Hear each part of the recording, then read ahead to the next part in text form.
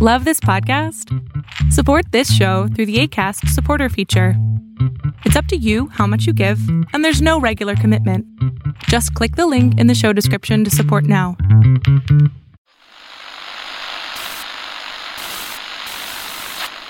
Nine, 12, 10, 28, 2, 23.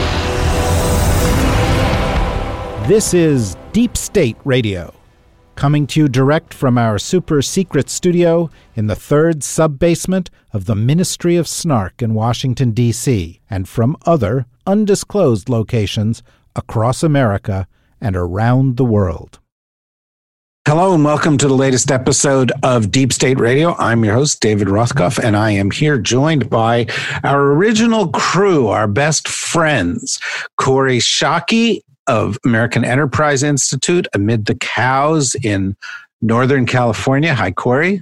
Hello, David. And Rosa Brooks, that I can see is among her books where in Alexandria, Virginia? No, I'm in Graybull, Wyoming. Holy mackerel. Graybull, Wyoming. Yes, I'm in Graybull. I even have menacing-looking bits of either farm agricultural implements or weapons. And I'm not quite sure which. Very high ceiling, or you are actually in a silo. She is. What I'm in actually is a renovated old one-room schoolhouse. Oh, that's cool. Fabulous. Which is cool. Yeah, that's very cool. And we have David Sanger, who's actually at his office in Washington, D.C., a place that he's rarely found. Hello, David. You know, I left Vermont because I was afraid that my cows might not be able to take Kori's cows. I'm sure that's true. I have bison, guys. I'm not allowed a bovine gab. My bison can eat your cows. And I'm sure eager to join into this agricultural discussion is Ed Luce at his home in Washington, D.C. Hi there, Farmer Ed. Hi, I'm trying to think of a cow gag, but, be patient. Yeah, no, well, all these folks are returning to the land in their farm, guys. As country gentry, you don't really have to deal with the livestock. No, There are people for that. Look at the numbers and then see what's on our plate. Yeah, exactly. Well, perhaps one thing we could do here is turn our conversation from this banter to the news. And the news isn't funny. In fact, the news is deeply disturbing. The story that has dominated the news over the course of the weekend and has been confirmed by all the leading papers, has to do with the fact that the President of the United States was apparently briefed by the intelligence community about their findings that Russian military intelligence had provided bounties to Afghan soldiers who are fighting Allied troops in Afghanistan, and that in fact, apparently some American soldiers have died as a consequence of that.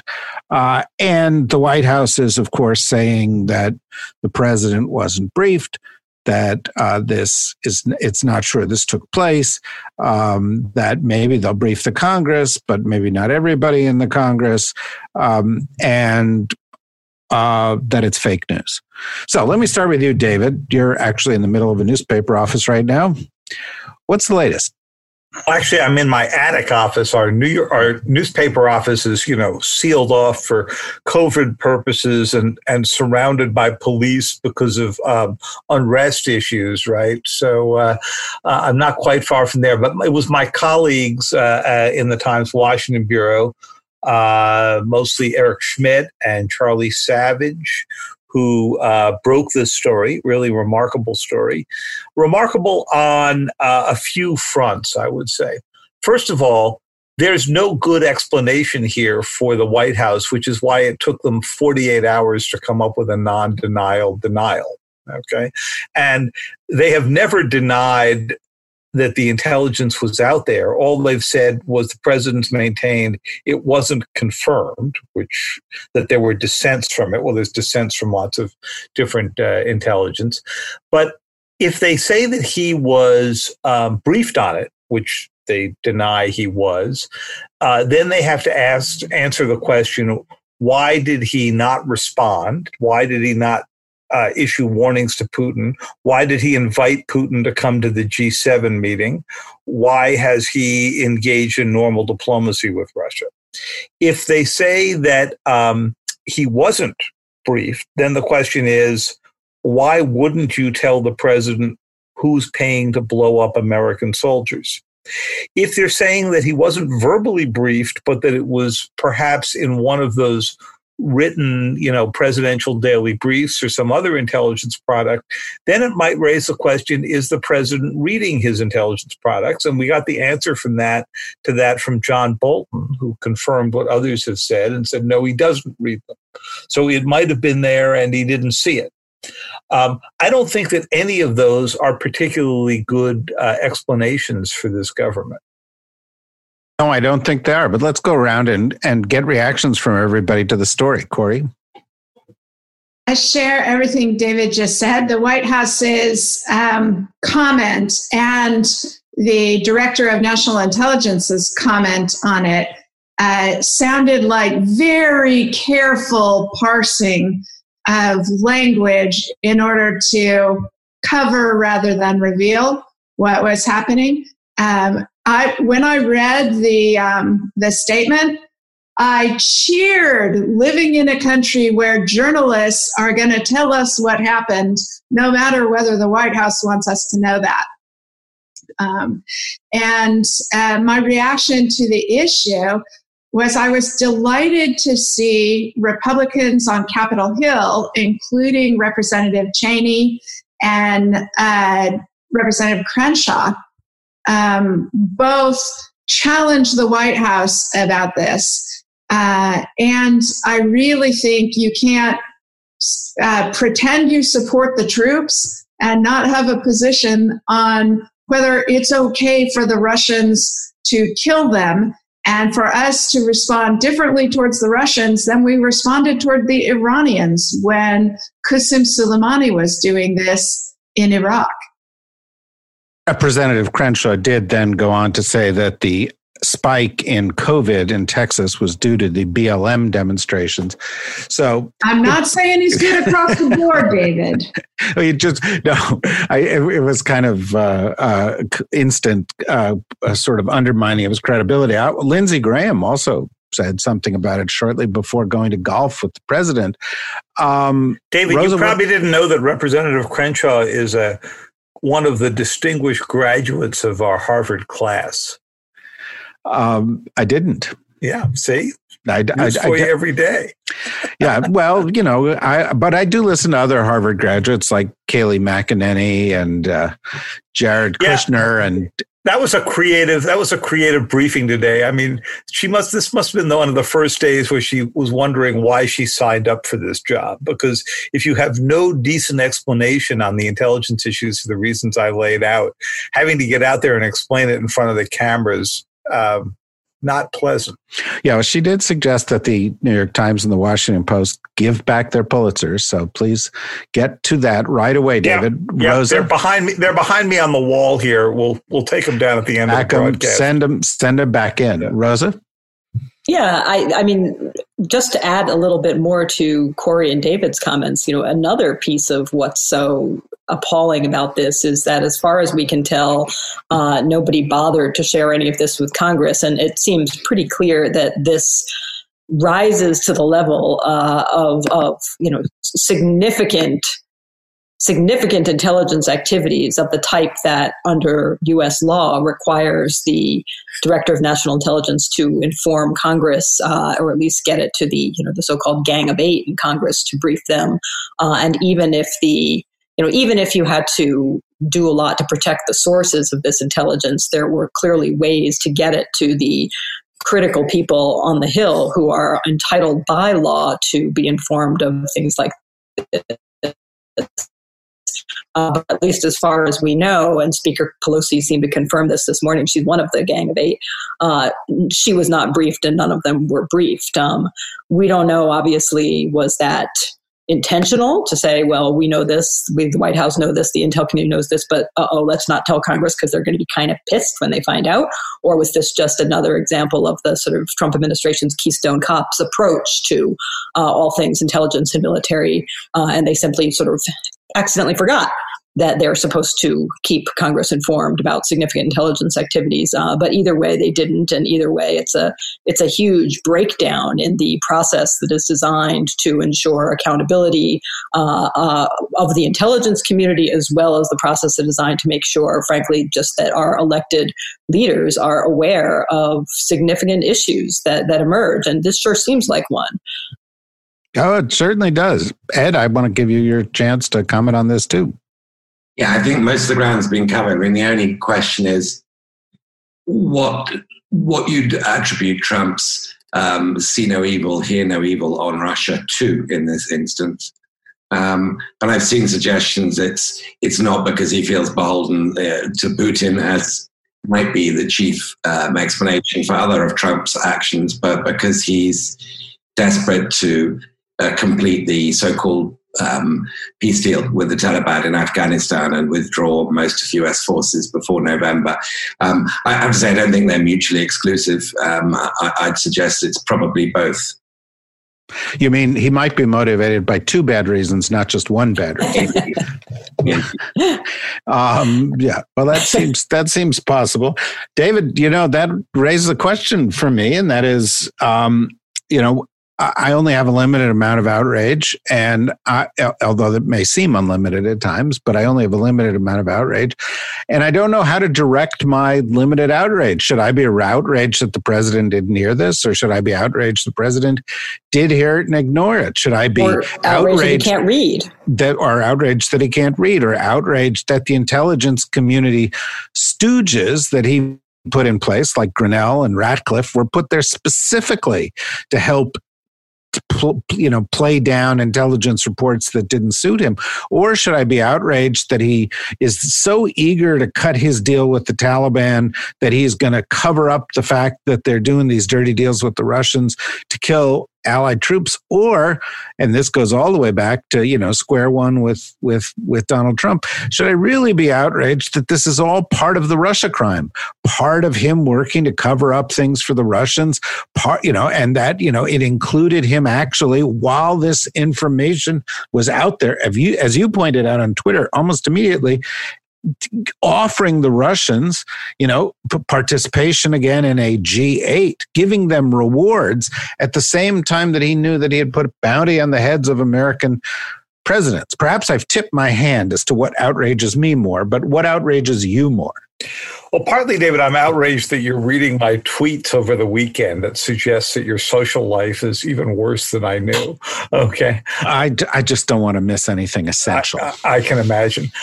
Second, I'm glad that you left out of your outrage the White House outrage, which is that it's got to be the fault of the New York Times for publishing this, which, and fabricating it, as the president seemed to suggest, and the Post for then confirming it. And I just want to remind those deep state listeners who get upset at the New York Times, and we make lots of mistakes over the years, but want to cancel their subscriptions every time they think that we've, not calling the president lies out with the word lies in a headline, or doesn't like an op-ed that we've run from, representing another view. The reason that you were subscribing to the New York Times is for stories like the one that you just read over the weekend. Okay. I got to tell you, I'm just going to interject this here because, we're having this conversation like we've had for 5 years. The other day, a bunch of people were dumping on Maggie Haberman again. And so I, just sort of chimed in and I said, this is a really good journalist. She does really good work. Don't dump on her. And for 2 days, I got hundreds. There's this organized anti-New York Times group out there in the internet that hates the New York Times and wants to beat them up. And it's not from the right, it's from the left. Yeah, it's from the left. And you should see my emails, right? I mean, there are things I wouldn't even say on Deep State Radio, David. That's pretty shocking. That is shocking. And none of us believe that, actually. But back to your central point here. Look, this evidence was out there and developed by special forces after they found piles of U.S. currency cash when they hit some Taliban sites. They have cell phones that they exploited out there. Is the intelligence 100%? No intelligence is 100%. Right? But you would think, given that we have a president who will leap on any piece of intelligence about China or Iran and scream about it, even if it is not fully vetted, that you would think that something that was this well developed, even if there were some dissents, some doubts, and so forth, would have evoked some curiosity on the president's side. And so far, I haven't heard any. Yeah, well, curiosity is not one of his strongest suits, curious though he himself may be. Corey, let's just put this into a different world. Let's visit an alternative universe. Let's say this was a White House in which you were working and this information occurred. What do you think the response of, say, any other U.S. administration would have been? First of all, they shouldn't have had to wait for a unified intelligence assessment, because General Nicholson, the commander in Afghanistan, a couple of iterations ago, also raised the possibility of this issue. Second thing, they shouldn't have just briefed Republicans on Capitol Hill. They should have, as Rosa pointed out, briefed everybody on the armed services committees, on the intelligence committees, on the leadership committees. Third, they should have immediately démarched the Russians with a set of policy consequences. First of all, if it proved true, and second set of consequences if it didn't immediately stop. Third, they should reconsider the terms by which the peace process would move forward. And fourth, they should have come up with a set of policy options for what they were going to do to and about the Taliban taking this up while the peace process was in motion. And they should have done that in conjunction with the government of Afghanistan, treating them as a partner in a peace agreement, not as a subject of a peace agreement. What did I miss, folks? I don't know, Rosa, what should we do right now? What should the Congress of the United States do with this information? Oh, I don't know. Impeach the president? But we don't do that. Last week we had Nadler going, it'd be a waste of time to impeach Barr while Barr blows up the government, the Constitution of the United States. I mean, as we know, Congress has been asleep at the wheel for a very long time when it comes to war powers and foreign policy generally. So I would like to just blame it on this particular Congress, but I can't.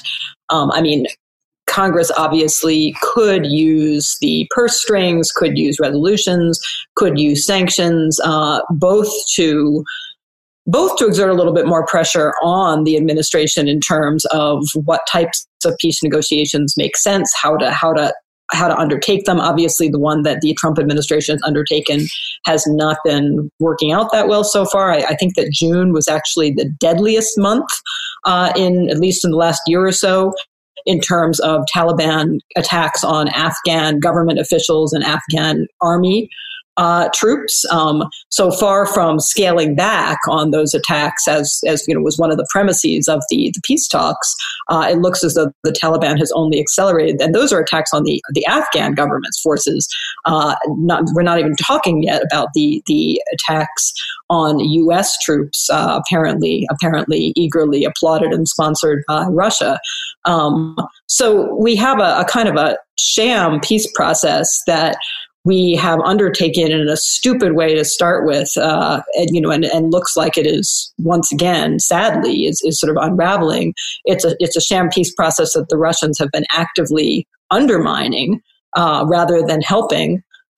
Congress has all kinds of tools at its disposal, should it choose to use them, to require more transparency from the administration, to steer the direction of the talks in a slightly different direction, to at least to indicate that they care and are interested and are paying attention. And obviously, Congress can do more in terms of sanctions. Ed, I don't, want to always, be in the position of making you answer for the rest of the world, as we tend to do here. But it was not just U.S. troops on whom a bounty was put. It was Allied troops on whom a bounty was put. And it was not just U.S. intelligence that found this information. It was the intelligence of other governments that we are close to who confirmed the story to the New York Times and elsewhere. And I haven't heard any of the other governments do anything about this publicly. And I'm just wondering to what extent you think that is also uncomfortable, and to what extent you think it reflects a kind of breakdown in some of past functionality in this alliance. The breakdown in past functionality is, we're well advanced down that road. As you know, the British were always the most ardent NATO partner to the United States on that side of the Atlantic in terms of putting troops in the field and having some or diminishing logistics capability to act as a partner. And the Boris Johnson government is simply AWOL on many issues, domestic and foreign. I would, if you were going to talk about use of British assets, like somebody like the Daily Mail, to track down an American soldier or family of an American soldier or British soldier or other NATO alliance soldier's family who's been killed since Trump was given information about this GRU unit and about its bribery, about its cash incentive to the Taliban to kill, and who we can then trace as a direct casualty of White House inaction on this. I think that's the kind of thing, when we talk, we often get outraged about issues that deserve our outrage, such as this, such as Bill Barr's action, such as any number of things we can mention, but also frustrated by the fact it doesn't really translate beyond the Beltway into sort of popular conversation. This is the kind of example. Somebody who's died, an American or British or Dutch serviceman who has died since Trump was given this intelligence and failed to act upon it, would be a way, I think, of bringing it more to public attention. Because I can foresee very easily, as I'm sure all of you can, that we will remain really exercised by this kind of negligence on the part of America's commander-in-chief, and hope that Congress begins to use the tools Rosa was talking about, but can easily imagine this sort of withering away and dissolving as an issue of pressing urgency. Finding somebody who died and their family would be a good way of bringing it to public attention.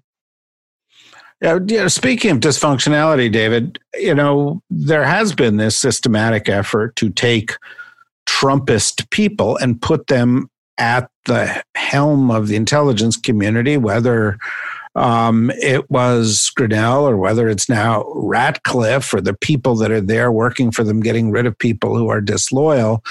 And there was a reason behind that. And part of that reason undoubtedly had to do with killing the original Russia story or putting a foot on it. But it makes one wonder, to what extent we can rely on the intelligence community as led by these people to do what it is supposed to do. You've had a lot of contact with the intelligence community over the years. Do you think that's a legitimate concern? It is. The intelligence community is clearly concerned that the intel here is being politicized. Not the first time they've been concerned about that. We ran into people who were worried about that with Iraq WMD.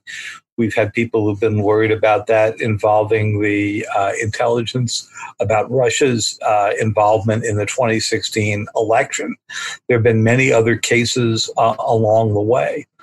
The question here is, to my mind, threefold. First of all, how solid was the intelligence assessment? As I suggested before, these are never 100%. You never get, complete certainty. But if you've got a preponderance of the evidence or a strong preponderance of the evidence, then you want to raise it to the president. The president can make a policy decision based on that. Second, was it raised to the president? Certainly, if the evidence was this strong, it would have gone to the National Security Council and thus presumably the National Security Advisor, Robert O'Brien.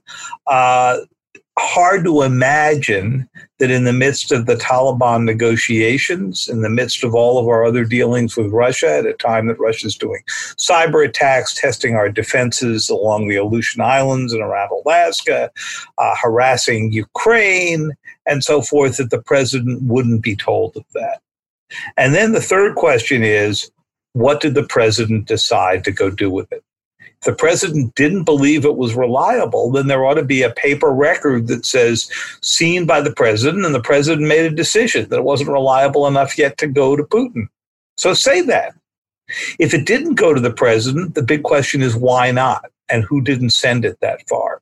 Because we're not talking here about a minor issue. We're talking about the lives of American soldiers who the president says he's so concerned about that he wants to have us pull out of Afghanistan. Another interesting question, could this have all been planted by the Russians as disinformation in an effort to try to get us to speed our departure from Afghanistan? Well, that's an interesting story. One of the questions that comes up, Corey, as some of this information is gathered by special forces on the ground and so forth, and as it directly affects the U.S. military, is that we didn't, of course, hear anything about this from anybody in the military chain of command publicly until this thing broke. And I know this is an issue in an area you've given a lot of thought to, and I'm just wondering, do you think that's appropriate if they knew this, thought this, to simply say, yes, sir, and we won't discuss it if you won't discuss it?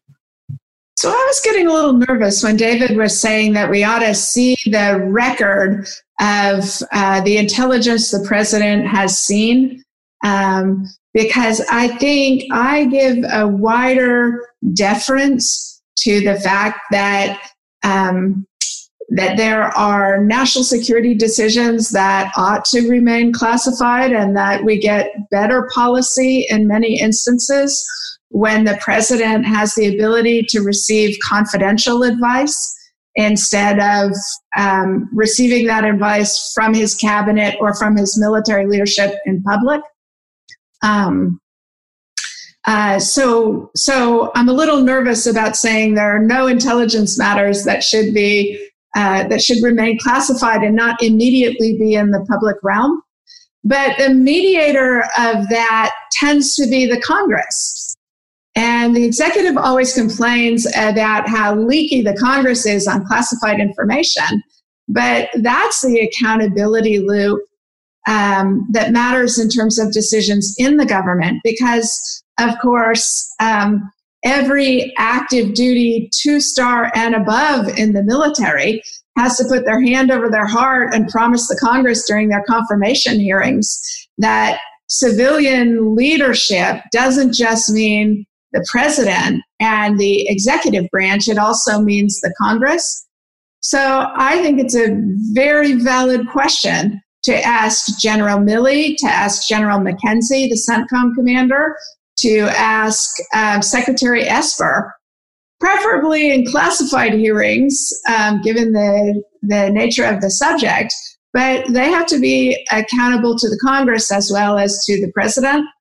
And then, as Rosa said, the Congress has responsibilities for policy oversight and the oversight of executive decision making. By the way, over the course of the past week, another thing the administration has started to attempt to do is push the Congress out of the loop on the approval of weapons sales overseas. This is part of a general effort by the administration to minimize the role of the Congress. And if, in fact, it turns out... self-defeating push. Right. But if it in fact turns out that somebody said, hey, we're not going to tell the Congress this vital piece of information, again, cutting them out of the loop, it's consistent with a longer term pattern. Speaking of longer term patterns, Rosa, I can't help but return to this. It's amazing to me that Donald Trump was elected. Well, it was amazing to me he was elected, but it's amazing to me that he was elected in the midst of a campaign where we knew that he had asked for Russian help and he'd received Russian help. And then when he became president, he sought to cover up the Russian help and reward the Russians. And he had an incident where he gave them classified information in his office, and he had briefings with Putin where he went in without note takers or other people and may have made promises that we don't know about, and in which after the meetings he said things like, I believe Putin more than I believe U.S. intelligence, in which he attacked U.S. intelligence and the FBI about the Russians, in which the Mueller report said that he had something to do with the Russians, and he, subsequently denied that. In which, in case after case after case, whether it's the INF Treaty or how he dealt in Syria, or now how he's dealing with the G8 in the wake of this thing, Donald Trump has followed a course with Russia that is not only different from that any other president would follow, but seems to be directly related to their interference in the campaign, is deeply dubious. And yet somehow in the midst of this whole discussion, that, people are going, well, it might be that he might have wanted to reward them. But this is all he does. This is consistent with all he does. This is the whole administration. I mean, yeah, sure. And as ever with Donald Trump, it's almost impossible to distinguish between what is done because the Russians own him, what is done because he just happens to admire manly fellows like Vlad in the same way he once had a crush on Jim Mattis. He's now transferred his crush to Putin. How much of this is just because he's an idiot? With Trump, there's never any real way to disentangle this, and it could be any of those things, or it could be all of those things. No question. From the perspective of outcomes, it doesn't really matter. From the perspective of outcomes, whatever his motivations are, whether they're due to some quirk of his personal psychology or to blackmail or bribery or God knows what, the fact of the matter is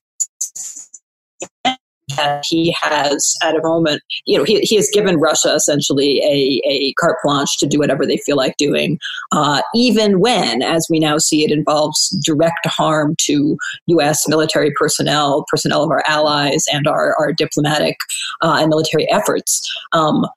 He's also, of course, given at least rhetorical carte blanche to other creepy people in other parts of the world, all around the world.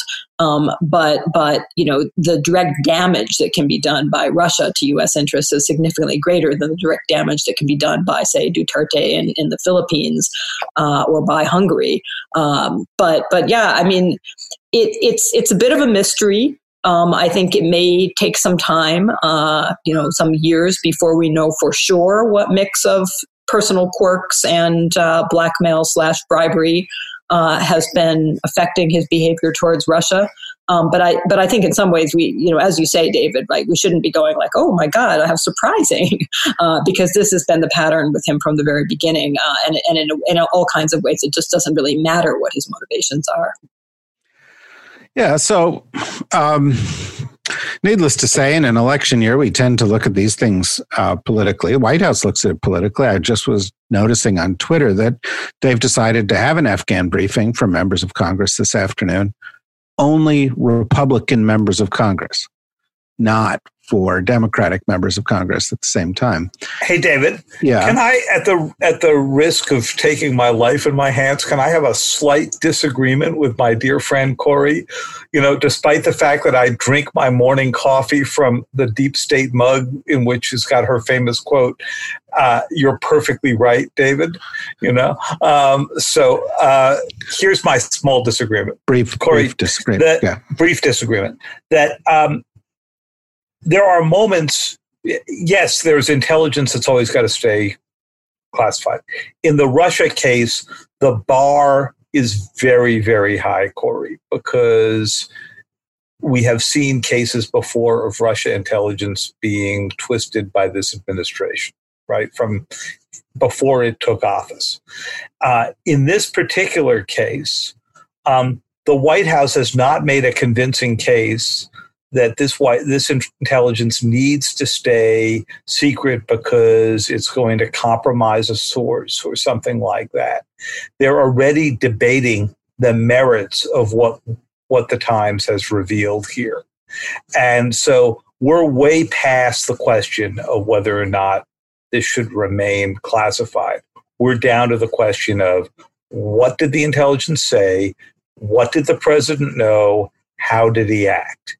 And at this point, it's got, to my mind, there's very little claim that there's an issue of harm to the United States by revealing the intelligence here. Okay, well, we can come back to that at some point. I think there's something very interesting raised by the idea that the Gang of Eight was not briefed, but the White House thinks it's okay to brief Republican members of Congress and do so prior to that, right, or in lieu of that. But it does come, Ed, back to the thing that we always come to in 2020, which is politics of this. Does this have an effect? And while this is heinous, I can give you 20 heinous issues associated with Trump in Russia, half a dozen associated with Trump in Afghanistan. While Americans may have died, 128,000 Americans have died so far from COVID, and another 100,000 probably will before the end of this year. And while this might have caused a scandal in another White House, I wonder if this story will be a story in a week, as bad as it is. And I'm just wondering, Ed, is this, do you think this is going to have any lasting political effect? Is this, therefore, somehow different from other stories? Or is there a hidden bad message associated with this, which is that it shows the president can effectively get away with anything without political consequences?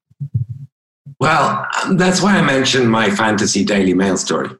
Is there any way you can personify this to people in the country, who aren't sort of professional news watchers? Because I don't think that Trump's many Russia transgressions and related ones, and the Ukraine one that led to the impeachment process, had much effect on his ratings.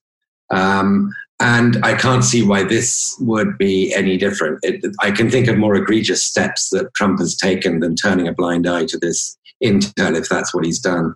What's changed the weather for Trump is the economic impact of the pandemic and his inability to, or unwillingness to, lead during the pandemic. That scissor effect of the economics of it, and then his desperation to revive the economy by being negligent in terms of public scientific advice and leadership, I think is what's caused his numbers to turn south pretty sharply in the last 3 months.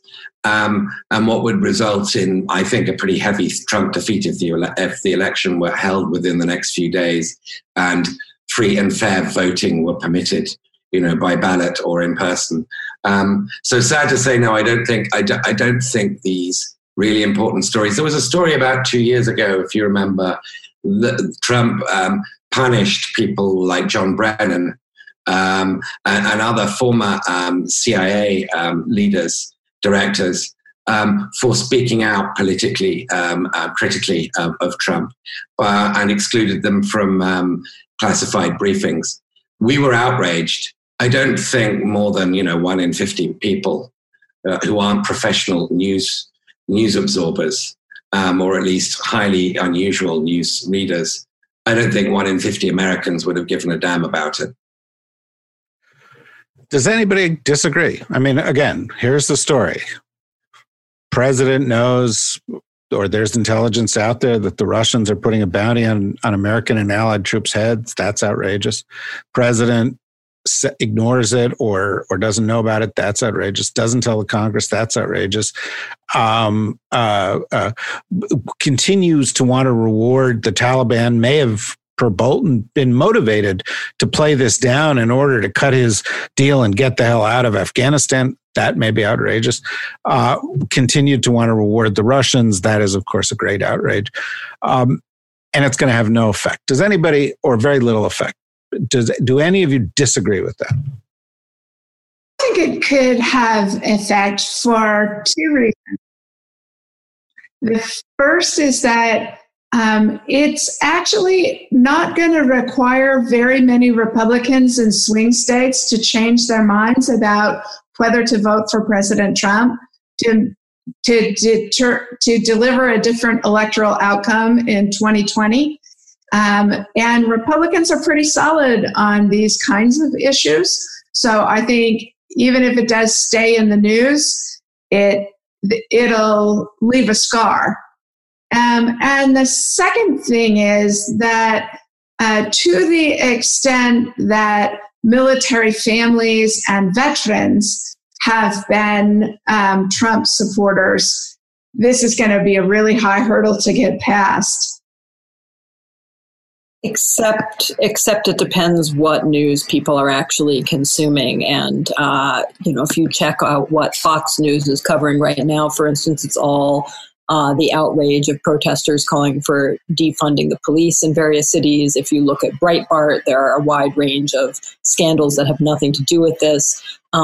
If, as ever, I think this goes back to Ed's point, if you don't even know about this because the news sources that you follow are not mentioning it, then you're not going to be outraged. Obviously, that's the game of imagine if President Obama had done that. Doesn't really get us anywhere. But yeah, imagine if President Obama had done that. Fox News would be flipping out, but since it's Trump, it's not even really getting any significant level of airtime. It's way, way, way, way down below the virtual fold.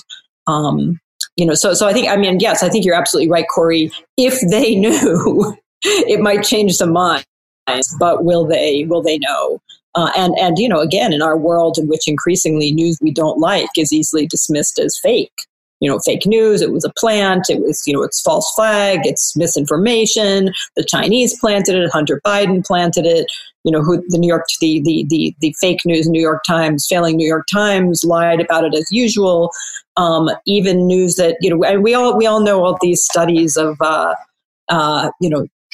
cognitive psychologists and confirmation bias, that when you believe strongly a particular thing and you're confronted with facts that contradict that far from changing your mind, you just become more and more, you double down on your original position, or at least most humans unfortunately do that.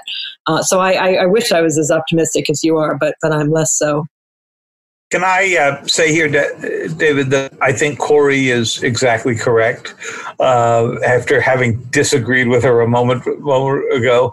And the reason for that is this is about Russia. You're afraid of retribution. I am. I'm deeply He's afraid that Corey is going to come to his house and take a Sharpie and cross that out on his mug. That's right. Or that she'll send her cows to take out my cows. Or she'll write David R. instead of David S. That's what she meant anyway, obviously. or she'll lock me out of the silo when Armageddon strikes, and all of that good California wine she's bringing down there with her.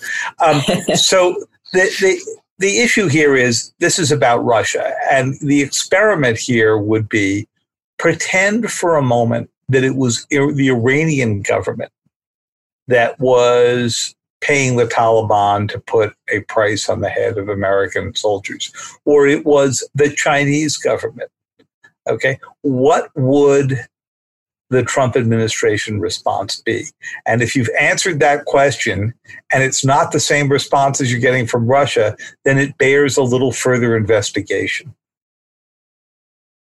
No question about that. I think, by the way, with China, it would be the same. And I think with Iran, it wouldn't be the same. I think with China, there might be some complaining, but I don't know that he'd do anything because he wants those deals. He seems to be very, very committed to that. In any event, I find this an unusually dispiriting conversation because it's not just a bad story, but we seem to be immune to be affected by it. And I would add my own 2 cents that I think the response of Democratic leadership to this story has been, as Rosa intimated earlier, tepid, because it's always tepid. Their response to everything is tepid. The tough ads against Donald Trump are being done by a bunch of Republicans at the moment. And I just think Democrats are, an enabling abused spouse in this relationship at the moment. In any event, we shall see how this all plays out. We shall see week to week. We'll be back a little later this week, following up on some of the stories associated with COVID. We will not be back next Monday because we'll take next Monday off for the holiday to celebrate American independence, or to contemplate American independence if we think that's been given up to anybody. And then we'll be back next Thursday and onward through the summer. So we wish everybody who is listening to join us again later in the week and to have a good holiday. Go to the DSRnetwork.com to get your Deep State Radio mask. I see some people posting pictures of it on the internet, and you should do that. The mask is very attractive. I personally have worn it. Way to go, Ed! So Ed is wearing it right now on this podcast. We'll save a picture of that. And I have to say, having worn them, Ed, do you have COVID? No, they work 100%. They work 100% of the time. If she was still alive. Okay, wait a minute. Have I been determined dispensable that I don't yet have Deep State Radio masks? No, you should. You should. Of locking me outside the silo? No, you should. Check your cattle. They may have grabbed. Hey, David, I just got mine, but I haven't tried it on yet. And I'm worried after seeing Ed there, because when I talk through it, does it come out with a British accent?